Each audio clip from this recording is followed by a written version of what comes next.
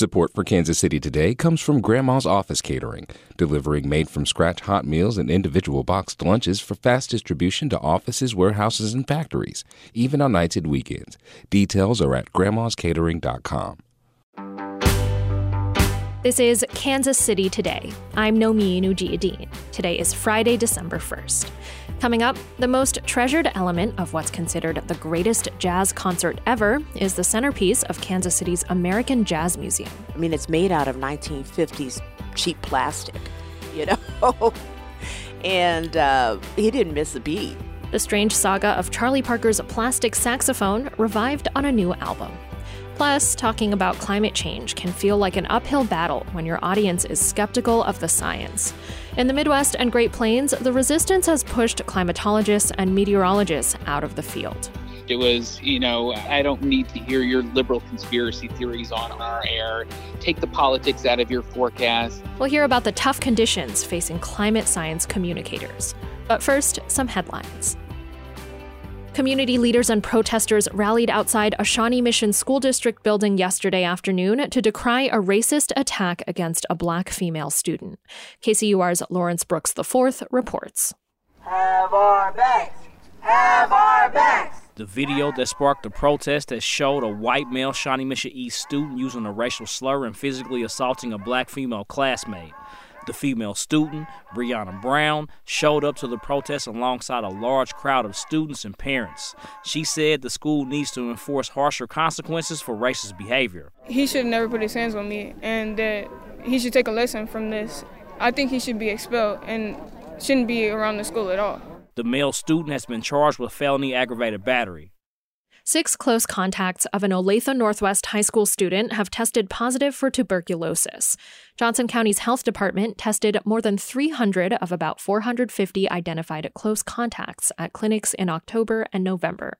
Department Director Charlie Hunt says all 6 cases are latent, meaning they pose little risk of transmission to the public. It really does take close, personal, prolonged contact. For example, just being out in public or being in the same room with someone is not enough transmitted. If left untreated, about 5 to 10% of latent cases become active and contagious. The department is providing antibiotics to those who test positive.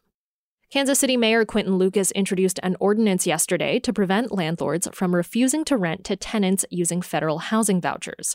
KCUR's Salisa Kalakal reports the city council will vote on the measure on a future date. The proposed policy would ban landlords from discriminating against potential renters based on how they pay rent, which can include a housing voucher or other form of government assistance. The policy would also prohibit landlords from using credit scores or previous evictions against a tenant. Alacia Jenkins is a member of the citywide tenant union KC Tenants. She says the policy would have helped her years ago. We don't deserve to be discriminated against. We deserve to have the equal opportunity as everyone else does. Several council members have already signed on to support the ordinance. We'll be back after this. This podcast is looking for good deals on great food, but sometimes we need to grab a bite late at night. What are some of your favorite late-night happy hours in the KC Metro? Text us at 816-601-4777. That's 816-601-4777. Standard texting rates apply. The American Jazz Museum's centerpiece, a plastic saxophone played by Charlie Parker, is back in the spotlight. A reissue of a 70-year-old performance featuring the unlikely instrument was just released. Here's Bill Brownlee for KCUR.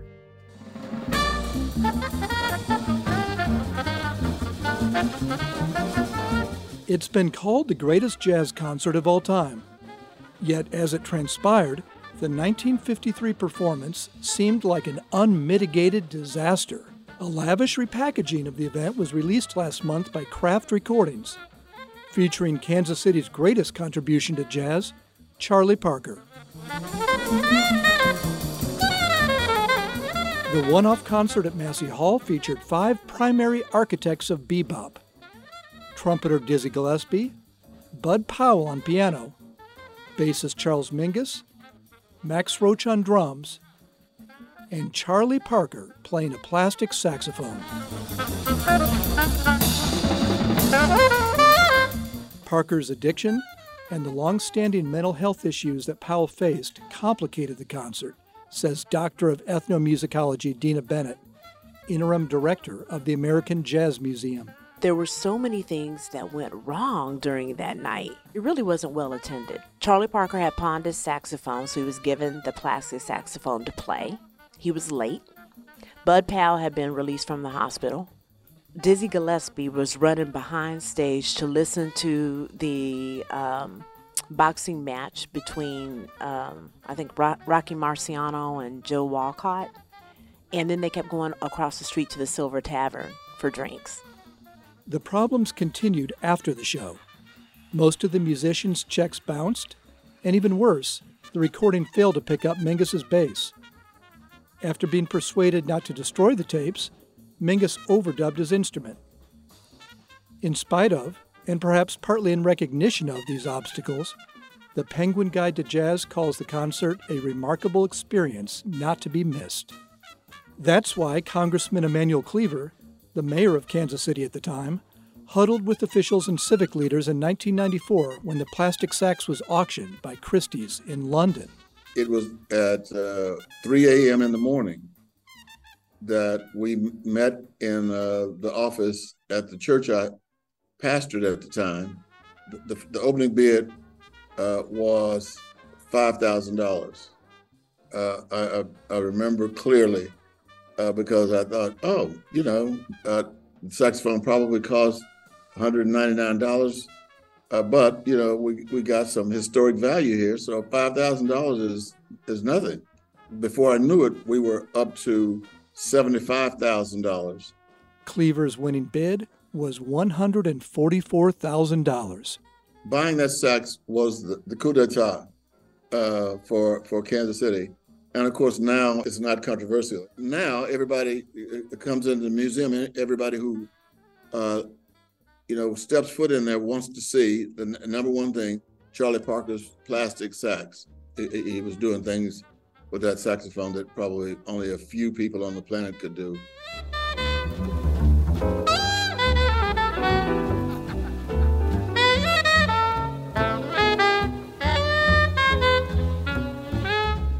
It's our significant artifact that we have in the collection, and it's something of Charlie Parker's. And he played it with the dexterity and the genius that he played his brass saxophone. That's Dina Bennett again. I mean, it's made out of 1950s cheap plastic, and he didn't miss a beat.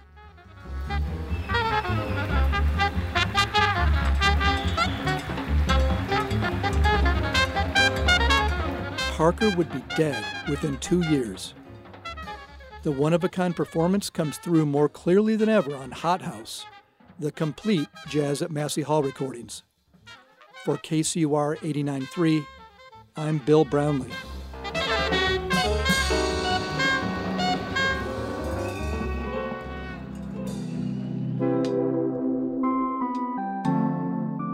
Talking about climate change can be a tough job. That's especially true in places where audiences may be more skeptical of climate science. Climatologists and meteorologists across the Midwest and Great Plains say they're facing stress, burnout, and sometimes even death threats.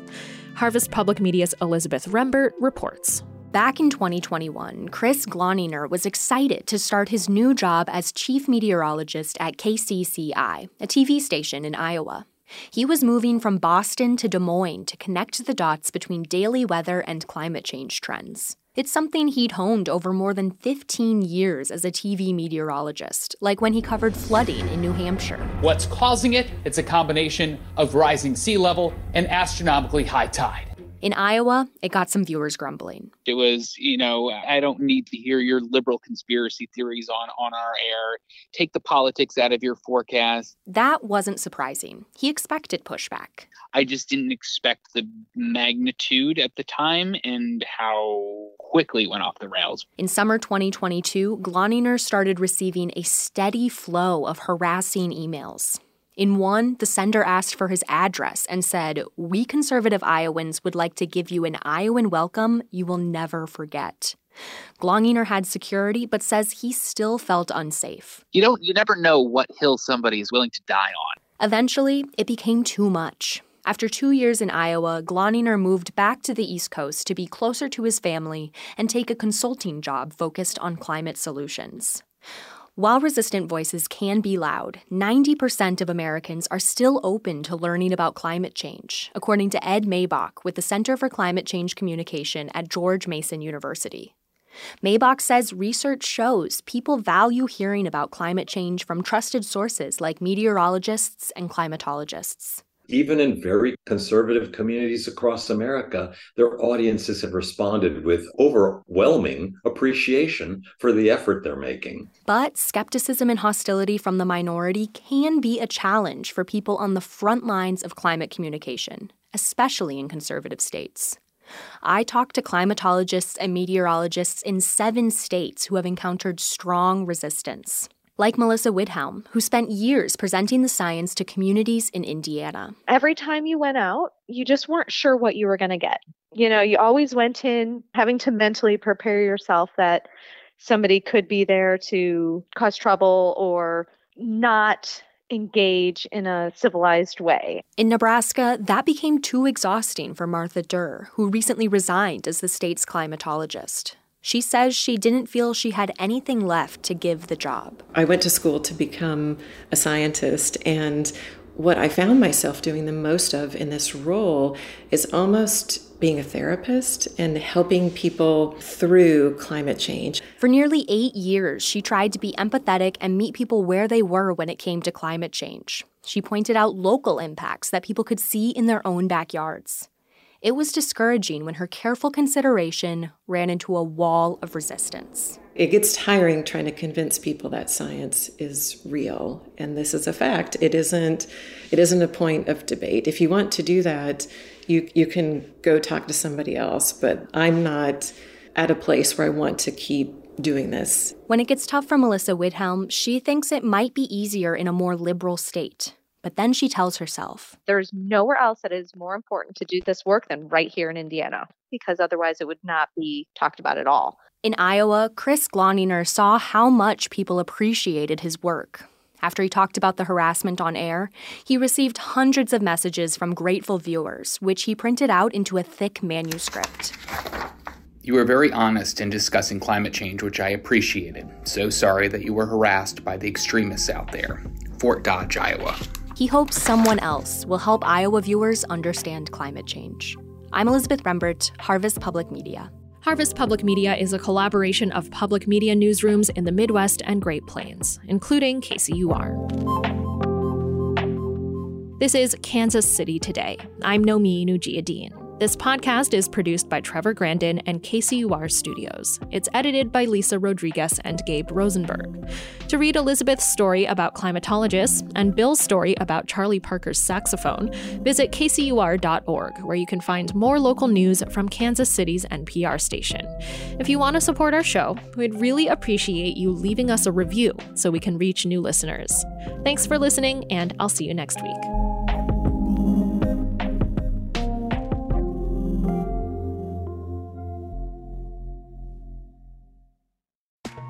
You listen to this podcast every day because it's your KC local reliable news source. You take us seriously. But you know, we like to get down and we want you to party with us. Join us at our annual benefit Radioactive on June 14th. NPR's All Things Considered host Ari Shapiro is the featured guest at this party, and it's gonna be bumping. You gotta be there. Sponsorship packages and ticket information are available at kcur.org/radioactive. Hi, it's Terry Gross, the host of Fresh Air. We bring you in-depth, long-form interviews with actors, directors, musicians, authors, journalists, and more. Listen to our Peabody Award-winning Fresh Air podcast from WHYY and NPR.